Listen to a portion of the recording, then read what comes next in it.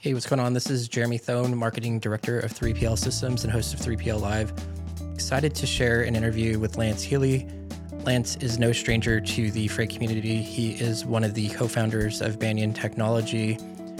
He started that back in the day when they were trying to get rates for a construction company, and they needed to basically get LTL rates from several different sites. So they screen scraped those rates and then ended up marketing that product, which became Banyan Technology.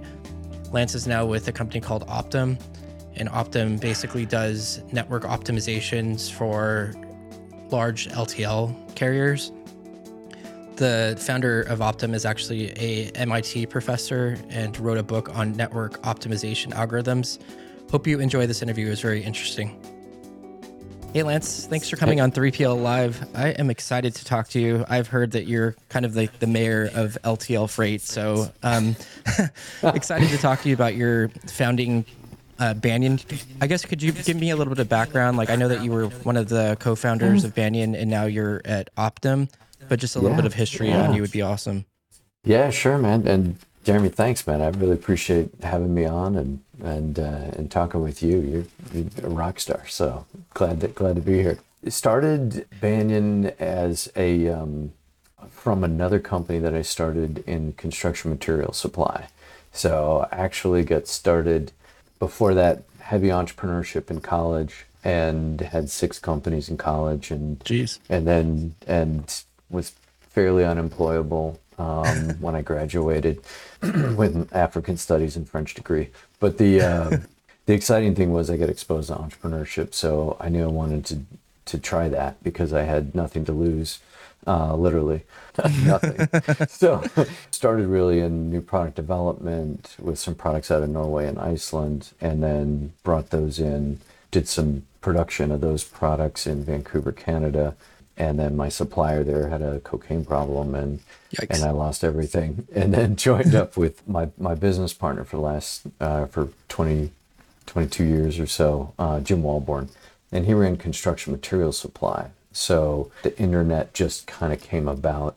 So we said, hey, let's sell construction materials on the internet. And this is in the late 90s, when people were doing AOL and dial-ups and buying minutes and that kind of stuff. So we were a little ahead of our time. Figured out we were able to disrupt some very localized pricing markets with buying and selling materials all over the country. Problem was we had to coordinate all the freight, and this is where the industry kind of gets its hooks in you. So we started manually coordinating all this freight from our materials marketplace, and figured out, wow, what a pain in the ass this is. So we're like, it was a lot of heavy LTL freight with some of the materials, and we were going to every carrier's website and typing in the information, going to 3, 4, 7 different websites. And so we built a crawler to go to all the different websites and just basically populate the material and basically screen scrape the results and then process it back through. That's how we were doing the first, meta engine on LTL rates. And what year is that around? Is this like early 2000s we're talking? No, this is 97, okay, 98. Wow. And OG baby. That's awesome. It's freaking cool. Yeah, it was at the time, but we were just doing it for our own use. And then some of the carriers started talking about maybe doing some API stuff. So we started working with them and building the first APIs to the LTL carriers and taking advantage of those and putting them out there. That was just for our own little construction materials marketplace. And then a bunch of our customers were like, dude, that's so cool. How'd you do that? And we're like, we just built this tool. And they're like, could we use it? And we're like, sure. And then they're like, hey, we should charge for this. So in like 2000, we built it out, and then that became Banyan Technology. It was just this little freight tool that allowed you to go and rate different carriers. And so we made it so you could just drop in your own account name and password and stuff like that, and it'll rate whatever your rates are. So we didn't know how to charge for that. We just well, let's just do it like $100 a month or something. We had no idea if anybody would even pay that. And sure enough, they did. And then we started adding tendering and tracking and doing all that other fun stuff. 5 years later, this was the dot-com glory days where we could have wrote that business plan on a napkin and somebody would have thrown 10 million bucks at us, Damn. right? Like a dumbass, we said, no, we're just going to bootstrap it. So we didn't raise formal VC capital, but we got a couple of angels investors in from local Cleveland folks and then went out to market with it. It's so funny that people are still talking about switching over to APIs 25 years later. Wow. Because at the time it was static tables and, no, we've got our rate cards and, and all this is like, what? But it opened up so many new and cool things. But that's how we got started in it, and started with Banyan and came from a couple of concrete guys. And, Interesting stuff. Curious, what was like out at that time? Or like Freight Quote, I think was around 2005-ish, maybe. Was there other people trying to build things that were similar, or what was going on at that time? Just out of curiosity. Yeah, so it's great that you bring up Freight Quote, because Freight Quote was the reason that we ended up building our own tool, because they were actually out before, right about the same time, as we started building our own, and right around 2000, I think 2001. Tim can correct me, but they were just launching their application and we already had a bunch of transactions. And unfortunately, it was before they got their funding and everything. So their site would go down for like 5 or 6 days at a time, and that kind of thing. Yeah. I mean, they were a little startup just like we were. Sure. So we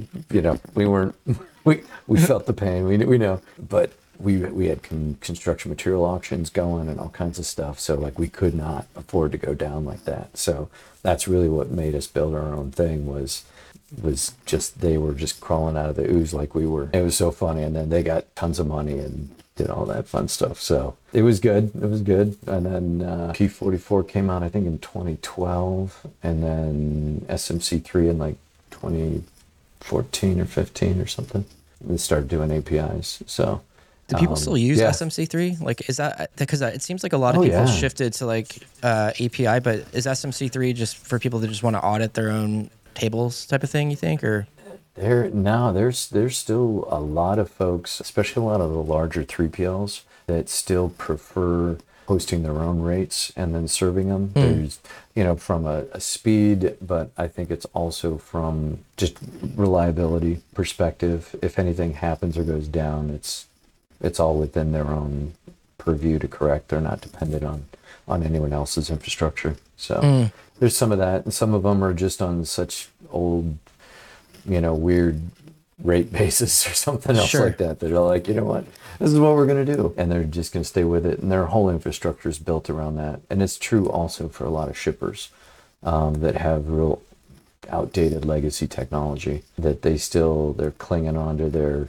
2002 rate base because they think they're getting one over on the carriers. No. But it's all like finagling math, I guess.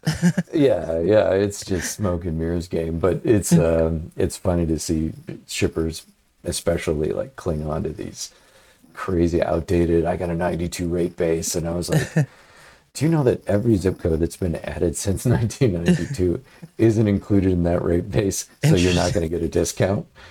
They're like, wait, what? Wait, seriously? It's like, it's not a good thing. It's not a good thing at all.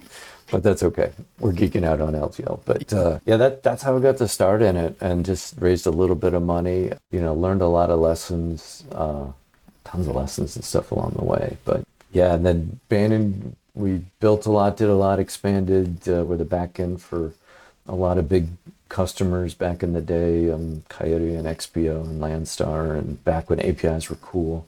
And now anyone with a 15-year-old nephew can do it. So I was like, okay, time to evolve and move on. But had developed some cool products within Banyan, some connections with final mile delivery carriers, kind of through one API, and then also doing stuff with dynamic pricing. And that's really where I knew Banyan sold to like shippers and 3PLs. They didn't sell to carriers, and this dynamic pricing stuff that we came up with really didn't fit Banyan. And I knew if that was gonna like go get life and do somewhere else. It had to be in another company. And so, I looked around, and Optum has just got their tech stack and their technology and their tools amazing, but they're already selling directly to the LTL carriers.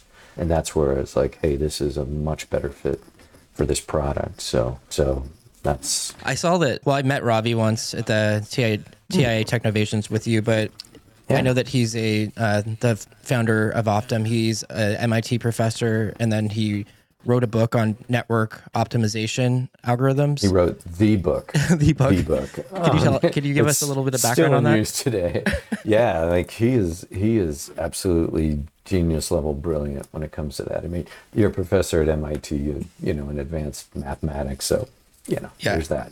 Beast. There's that qualifier. But more. I think more impressive for me is, what he's done with the company and been able to evolve it, deliver really, really good practical results. And he's kind of that never satisfied, always want to improve, always want to look at it better, continues to have folks do ride-alongs for the mobile apps. They've been in use for years, but continues, every quarter they do more ride-alongs with drivers to just make sure, hey, what can we do to make these better? What can we do? And the optimization routines that they've got are better than anyone else, as evidenced by, the adoption rate that they've had, especially in the last couple of years, with major LTL carriers signing on to adopt their tech. And there's another announcement that's coming out this week. Oh, that's cool. Yeah. So for us lame ducks that don't know a whole lot about like the operations of LTL, obviously I know that like when you put in the class, the weight, the zip codes, magically some truck comes over and picks it up. But I think the rest of it's a little bit like blurry for the rest of us like non-operations people. So, but yeah. I've been doing a little bit of research on this. So I was looking at like routing optimization, and I had no idea like how many permutations it would take and how many different factors would happen in one given route, and like dead miles and picking up and just doing the same work and all these different things. So I guess for those of us that don't know much about that, could you kind of just give me a little background on just some of these products? Yeah, it's so if you look at kind of where Optum's core is, it's in routing, line haul optimization. So it pulls together. If you think of LTL as like a puzzle piece, right? So here's 30,000 shipments they're going to dump into, on the table, and then based on their hub and spokes, their networks, their driver schedules, how do I get all of these to all of those places the most efficient way possible? So the amount of variables, you've got throughput at terminals, you've got driver schedules this way and back or one way, line haul, there's optimization planning on how do I get through this hub and spoke network from coast to coast the most efficiently, and every day is a different puzzle. Then usually somebody comes in and just grabs a handful of pieces off the table and throws them away. Says, okay, good luck. But that's what LTL carriers do every day is solve these puzzles. And honestly, that's what Optum does extremely well, is help them run millions of permutations to try to make these work. And it's not just one routine. There's subroutines among subroutines to the individual driver level, the truck, going out and doing the pickups and the deliveries. And as pickups are coming in that day and people are throwing more pieces onto the table at you throughout the day as you're trying to solve the puzzle, it's automatically assigning, hey, this driver should go grab it. They're the best, situated with the right volume on their truck, what was ordered, et cetera. All the way through to line haul driver scheduling, the overnight guys, et cetera. It's crazy what happens every day to make an LTL network work. And then to do it profitably. That's insane crazy. To think about all the different factors and variables on these puzzles that basically happen every day. How is it being done before? Were they using software before, but just not using artificial intelligence and machine learning and that type of thing? Because it seems like you need like a computer to solve some of these problems. Like a human, I don't think is really capable of doing it to the degree a computer is, right? For sure not. I mean, that's what computers do really well is, massive amounts of computations quickly. And I think this is a great anything in logistics is a great case for optimization, is you have so many different variables at work. So exciting, yeah, beforehand, yeah, it was small local level done by hand, looking at, okay, I've got line hauls and I've got set routes, and I'll just wait till a truck fills up and then I'll send the truck, or it fills up to a certain amount, then I'll send the truck. So it was more driven by here's where I've got dedicated routes than it was, okay, I'm going to build my routes dynamically or more dynamically. There's still, there's enough freight that I'm going to be doing trucks here, trucks there. But then there's those fringe ones that I want to get here or get there. That's really where, when you pair that optimization with some dynamic pricing tools, it can actually proactively help fill the trucks to make the network operate better. So you're proactively influencing what comes into the network rather than just reacting by it. So that's where the dynamic pricing piece comes in. So it's about as LTL geek sexy as you can get. So, yeah. So when you guys are like solving a new problem, like a routing problem, I'm assuming, like, how do you guys go about it initially? You just study what they're doing and like try to figure out like what problems they're trying to solve. I'm trying to like solve maybe like idle trucks or like trucks that are not full, or like better so they don't double lap on each other's routes. How do they go about, I guess, initially like developing products that you guys go to market with? Yeah, it's really addressing the challenges from the customers themselves. Whether it's a SIA or Estes or Yellow, or consolidating opcos, or just saying, hey, I'm looking to improve my capacity utilization. And some of it's as simple as geocoding addresses that weren't geocoded before. Like, everyone has a data problem. It's just, how bad is your data problem, right? Sure. So it's I've got 6 entries for this one location. When that goes into an optimization engine, it looks like 6 different locations or 6 different addresses. And so running some sub-optimization routines to do some fuzzy logic that says, hey, these are actually all the same place. So I don't care if any of these aliases come in. I can group these shipments into one stop, rather than, have one truck deliver it at, 10 a.m. and the other one drop it, another delivery off it at 1, when they could have just put it on one truck. So those are little subtle things like that. Major big driver scheduling. That's the latest thing that's really making a difference in the LTL world, is a driver scheduling, to say, okay, here's my optimization plan, but if my driver schedule doesn't correspond with that, it basically is useless. So by enabling those things to kind of connect together, then now I've got, okay, yeah, I've got a driver going to, Indianapolis, but under contract, he's coming back tonight too. And whether there's freight on that truck or not, he's coming back tonight. So let's use him, that way. But a lot of those things, those driver schedules and the line haul scheduling, were done completely separate for a long, long time. It's just because it adds a whole nother layer of complexity to the problem. So it's exciting stuff. Yeah, it is interesting. So the driver scheduling part, like each driver has like an hours of service thing too, right? And I'm assuming that each truck is connected through like an ELD. So how does some of this like driver scheduling work, and like how was it done before, I guess? And you'd mentioned that now that these two things are also talking to each other as well, whereas before they sounded like they were isolated. Is that all kind of correct? Yeah. For the most part, before it was, you've got driver schedules, kind of like those. Hey, we know Bob's going to go here, so let's try to fill his truck. Obviously much more complex than that when you're talking about the big national carriers. But most of the software that we're either augmenting or replacing is in the AS400 stuff, and the optimization routines that existed for the last 20, 30 years were built 20, 30 years ago in AS400 land. So blue screen land. It's yeah, baby. So not only is the user interface extremely painful, and it takes to get new people trained up and ready to use it and see it and visualize it. So much of that had to be done in the planners' heads. Oh yeah, I know I can do this. I know I can do that. It's a ton of tribal knowledge, which is a testament to their skill. to be able to do all this. But now with the software, yes, we still want their familiarity with what's going on, because we'll do a route optimization plan, and present it with pretty maps and multicolored routes and everything for the planners to then look at and say, I don't know about this. Maybe I'm gonna drag this stop and move it over to that route, or let's change the sequence of this, just because I know, Karen at this location, they take a lunch and blah blah blah.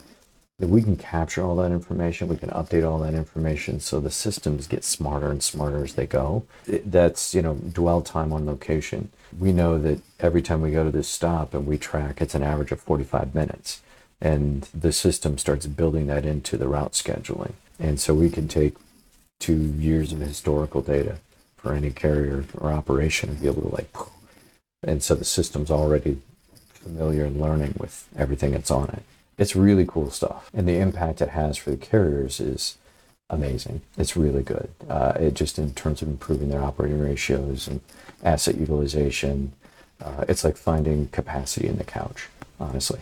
It's like, hey, we got another 7% of capacity that's essentially free. So they can do a better job, put more on the trucks, and balance their networks. So is asset utilization, is that basically a measure of like how many of your assets are actually being fully used? Is that how they calculate that?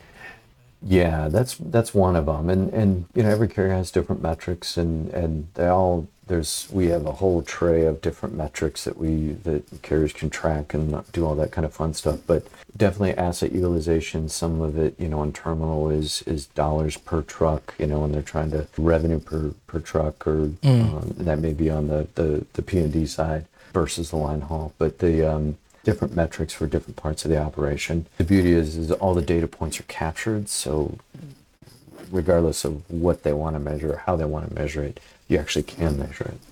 So it's pretty cool. So that's really interesting. What's your thoughts on like tribal knowledge like being digitized? Because it seems like, I don't know if like AI and machine learning has been around for a while in freight tech, but it seems like there's been more of a prevalence of it, like with companies like Optum and other folks out there. Another one I heard of called like Pactum. So I'm just curious from like your perspective, is this like a newer thing, or is it just something that I haven't really been seeing as much, or it's been there and it's just getting more prevalent?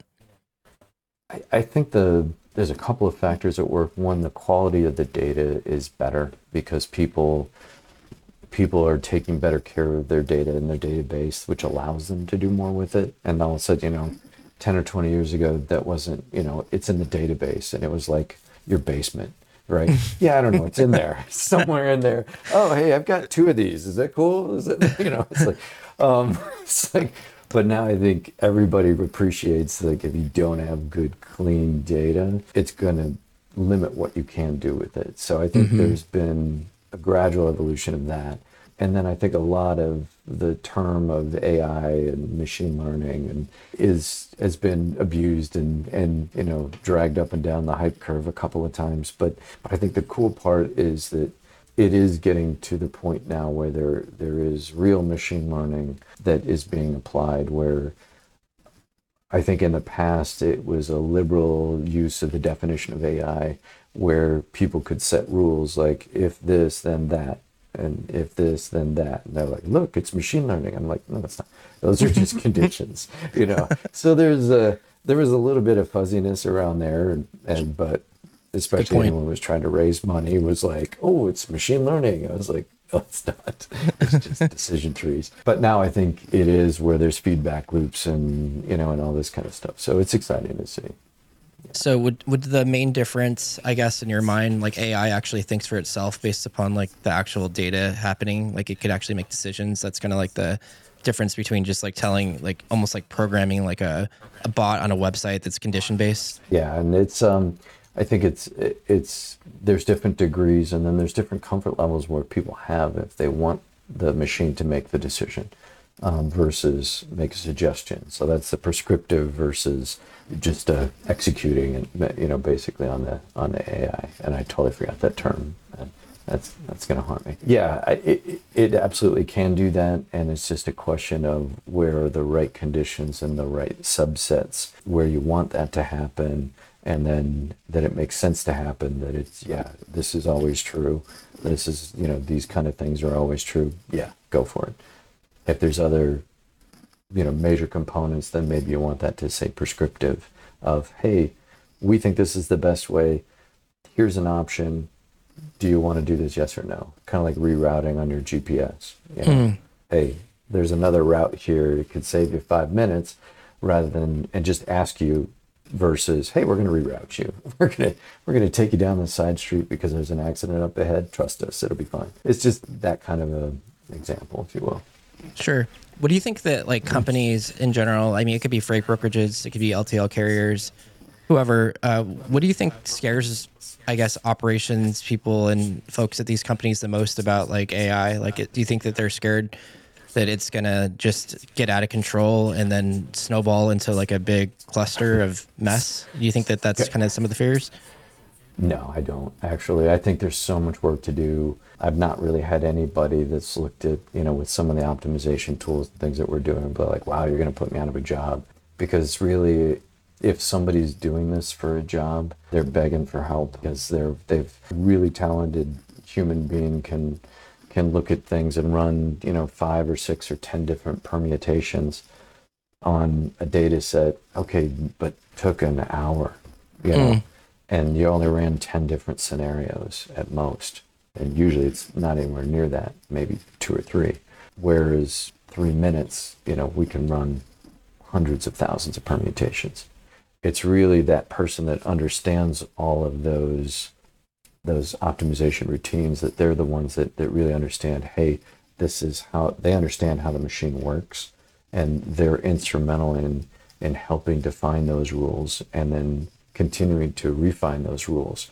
Their effective reach or impact on an organization can go up exponentially because now they can help manage the machine, but they can process a whole hell of a lot more in terms of how they're executing and what they're doing. So not a real threat. One of the things that I'm looking at is how can we take this amazing tool set from that we've developed and matured at scale with the LTL community and bring it over to the 3PLs. That'd be cool.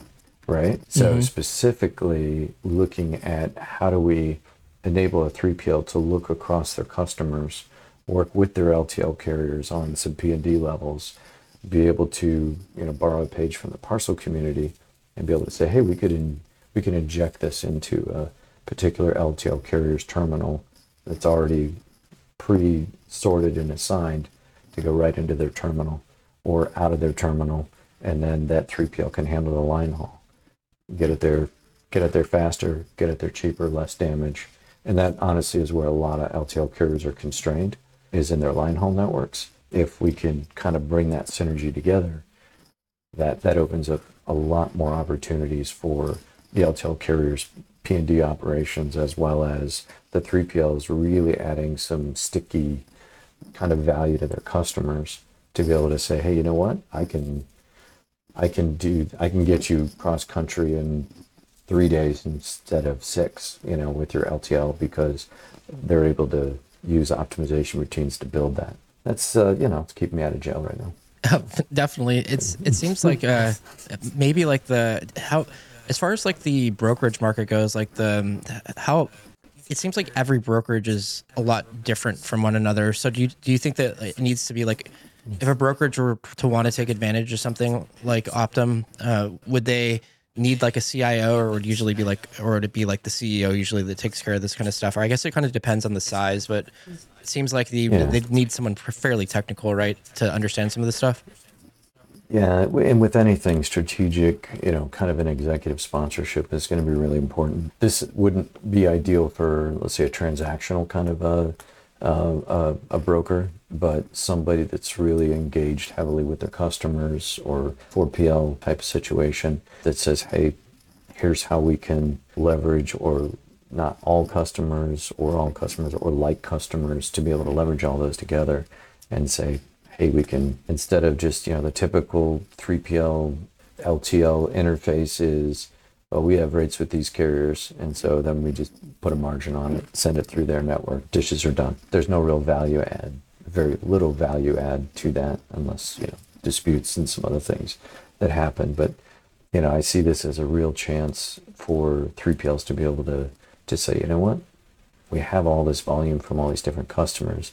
I could build 3 truckloads a day from Southern California to Chicago, and then figure out, where it goes from there, and start actually adding their margin contribution while lowering their customers' costs. To be able to do that, you've got to have the right software to execute. So once you have the executive sponsorship, then it's figuring out, okay, what ERP system are they using, or TMS system is that broker using? Hopefully they're using 3PL systems. That'd be awesome. But, right. But then how do you enhance their offering, not only for new customers, but that stickiness for existing customers? So that would be like a consolidation piece. I wonder if is there there many people that like build out consolidation and then have like their own warehouse? Is that kind of like a trend that, I think it's been going on maybe for some companies for years, but is there more people that are kind of doing some of that stuff now, you think? Yeah, at a certain size level, historically, you've got 3PLs, the largest, the 3PLs that may have multiple warehouses around the country for doing exactly this. And they may do a network design plan like once a year, and then just put it in a book and throw it on the shelf, unless there's, something needs to happen. But it's not real dynamic. Now we're seeing things with like pop capacity and stored and where to go, and, where there's a lot more accessible temporary short-term warehouse space that doesn't require as significant a CapEx type of investment. Mm-hmm. That a broker could leverage without saying, oh, I've got to go build a warehouse. They can look across their network, work with some of those services and say, hey, I've got a warehouse.